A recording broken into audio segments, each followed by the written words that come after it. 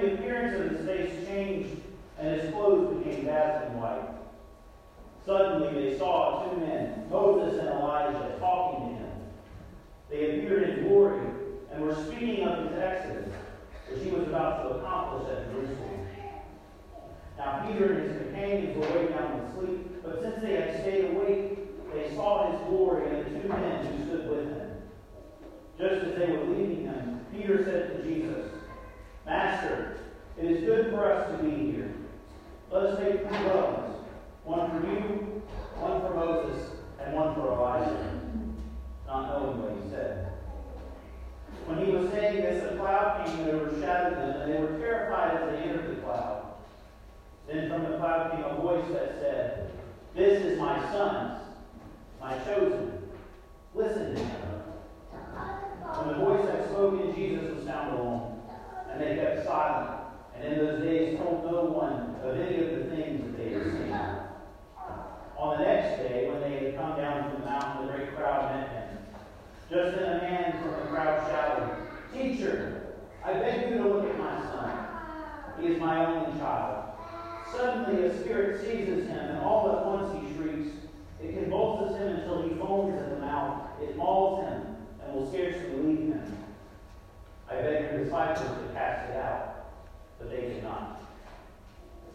Jesus answered, "You faithless and perverse generation, how much longer must I be with you and bear with you? Bring your son here."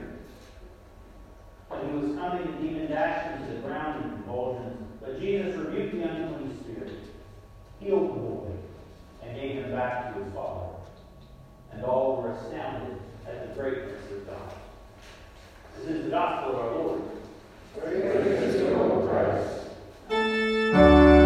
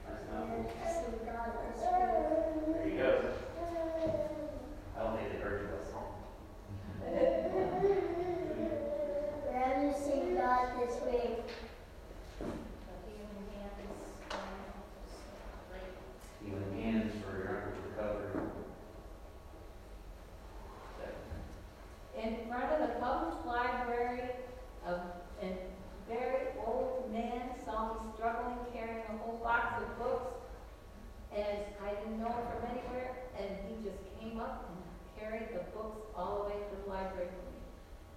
I guess it's people to help us carry the word.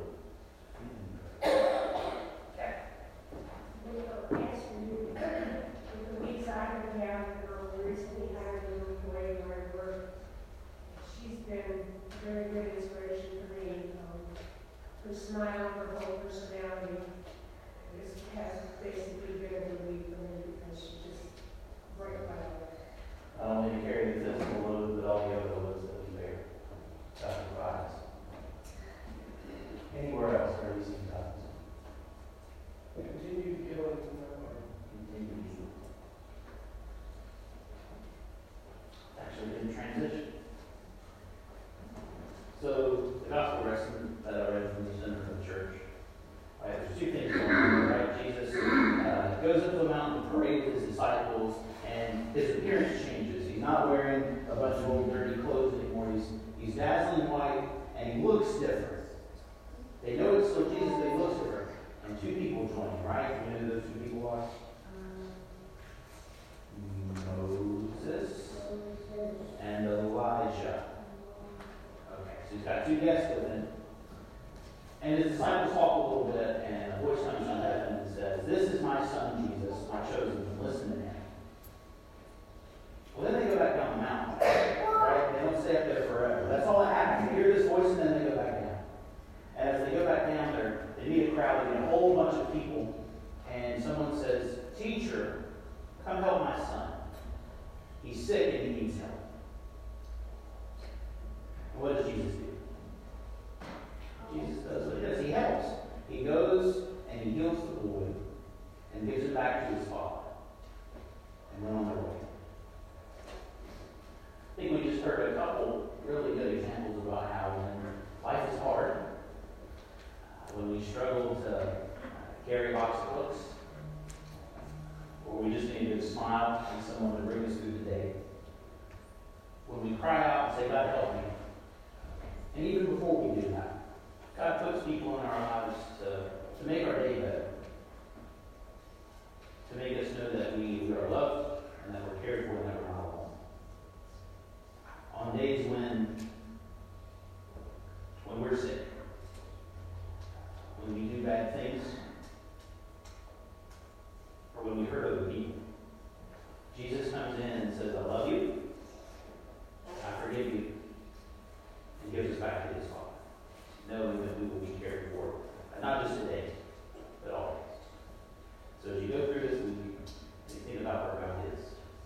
Remember that God is everywhere, loving you, caring for you, and giving you people to help carry you. You can pray with me.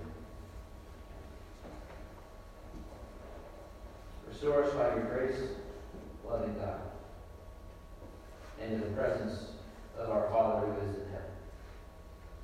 Show us your true face, and help us to encounter you and to see you each and every day of our lives.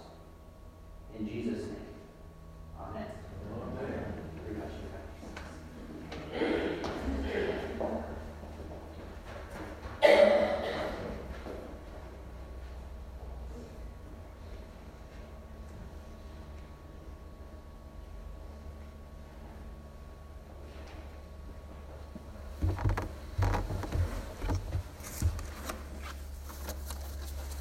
Will you pray with me?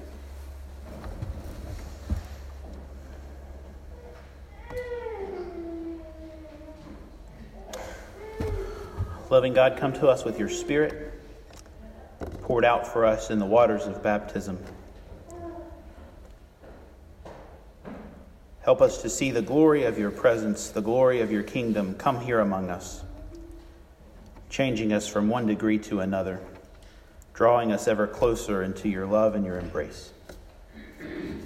Guide us now by this gift that you have provided for us, an opportunity to worship and praise you and receive in turn sustenance for the week to come. All these things and all the things of our hearts we lift before you in the name of the Father and of the Son and of the Holy Spirit. Amen. Anyone here a fan of The Wizard of Oz?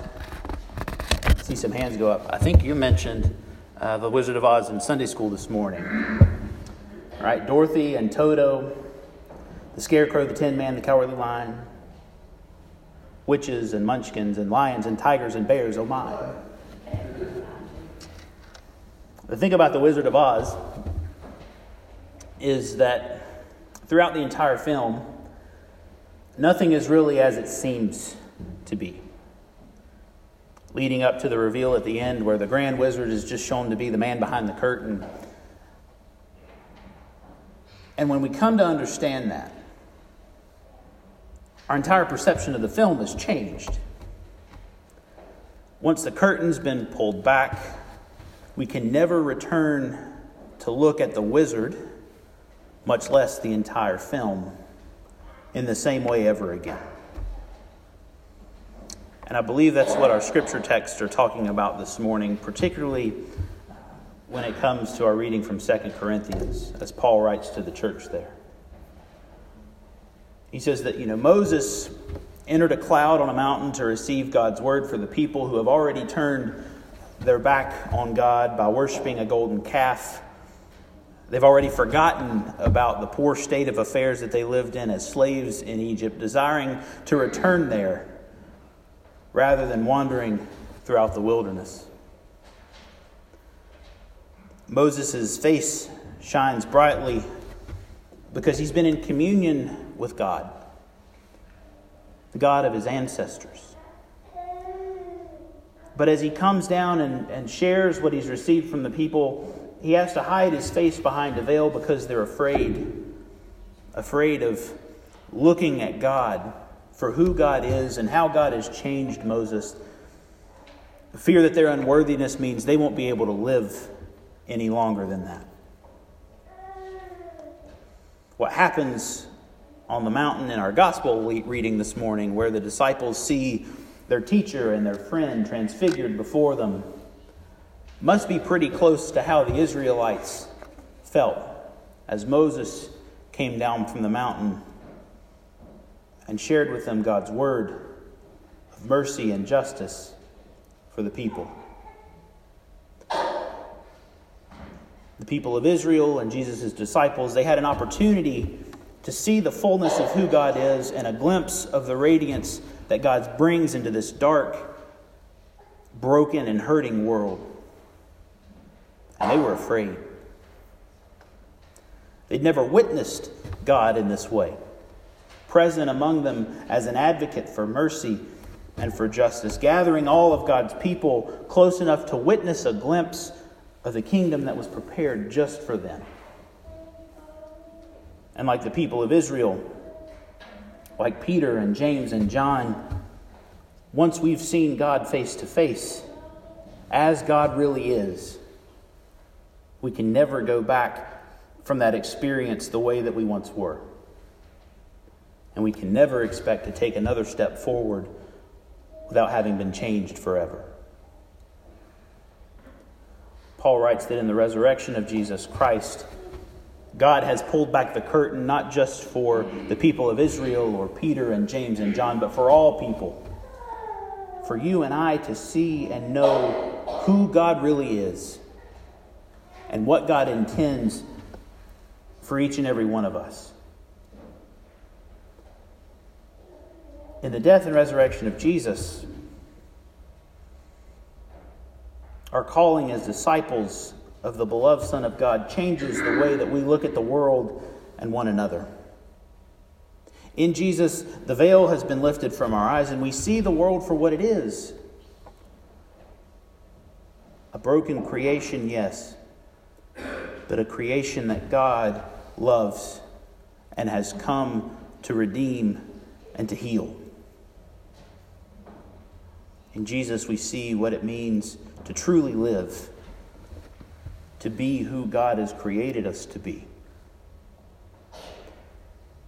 And so even in the seemingly small occurrences, where have you seen God this week?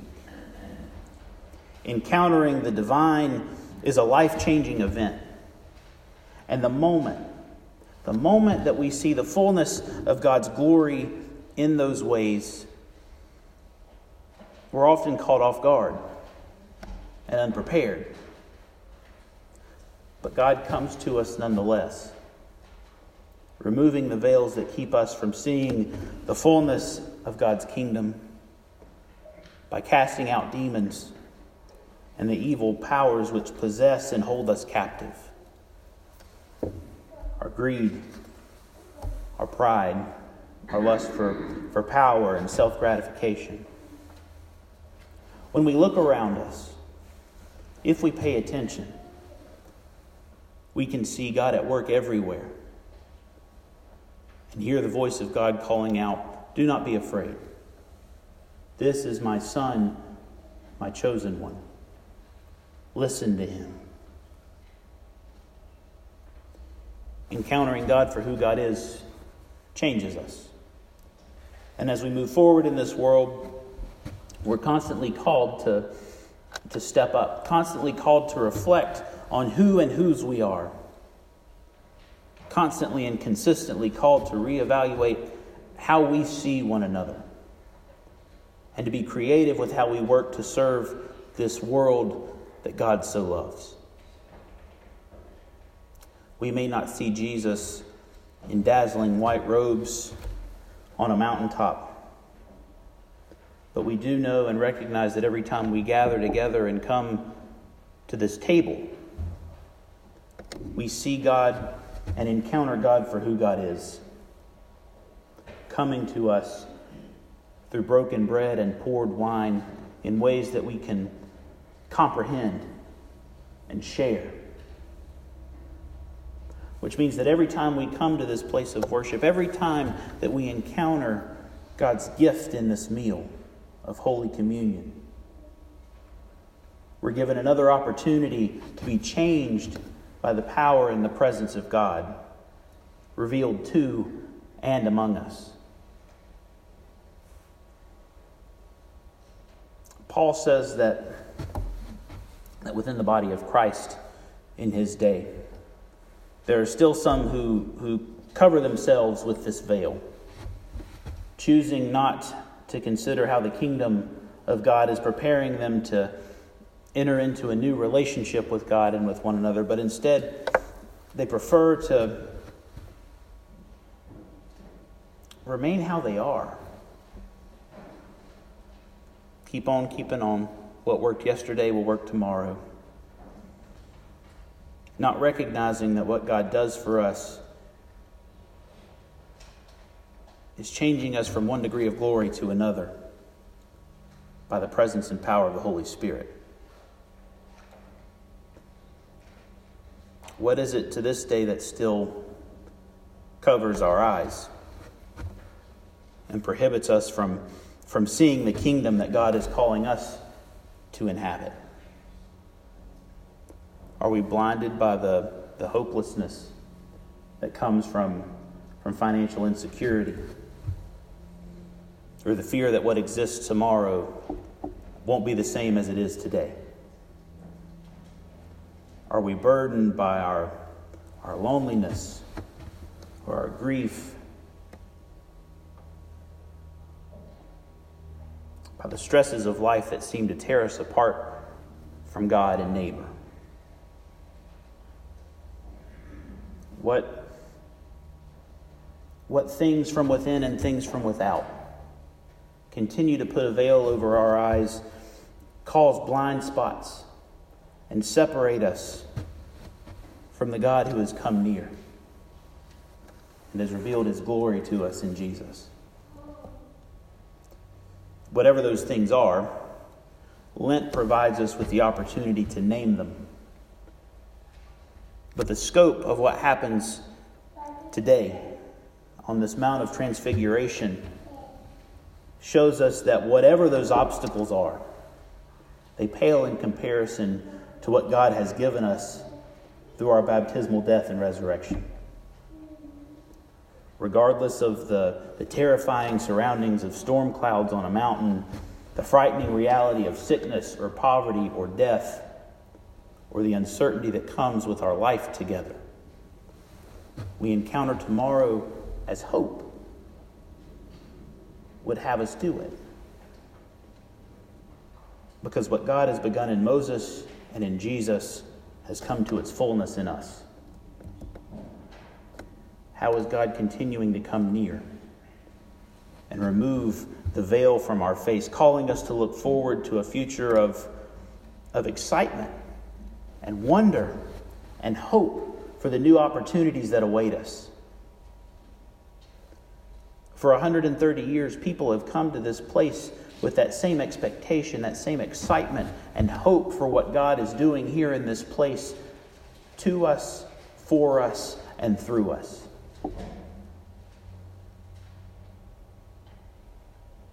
Coming together in worship and in praise to see God for who God is and to give thanks that God loves us so. After we journey through this season of Lent together and we proclaim the triumph of Jesus' resurrection at Easter, we'll receive a special guest on the first Sunday in May when Bishop Sam Zeiser comes to celebrate with us 130 years of good, faithful ministry here through St. Mark's, and to share with us how we have participated in removing the veil and revealing God's glory to the people here in this township, to our neighbors across the Synod, and yes, even throughout the entire world. In the meantime, as we await this celebration of who God has called us and made us to be, I invite you to consider seriously and pray over how you have come to see the face of God revealed to you through your time here at St. Mark's. And pray that God may guide you to share His glory with your neighbor, with your friend, with your enemy, with the strangers in our midst. The curtain's been pulled back, and we can't help but look at the world as those who have been transformed by the resurrection of Jesus Christ through the power of the presence of the Holy Spirit. God has called us to wonderful things to which we cannot see the ending, and I, for one, am proud and excited to be a part of that with you. Because this is what it means to be the church. This is what it means to follow Jesus. And this is what it means to listen to the Son of God. Amen.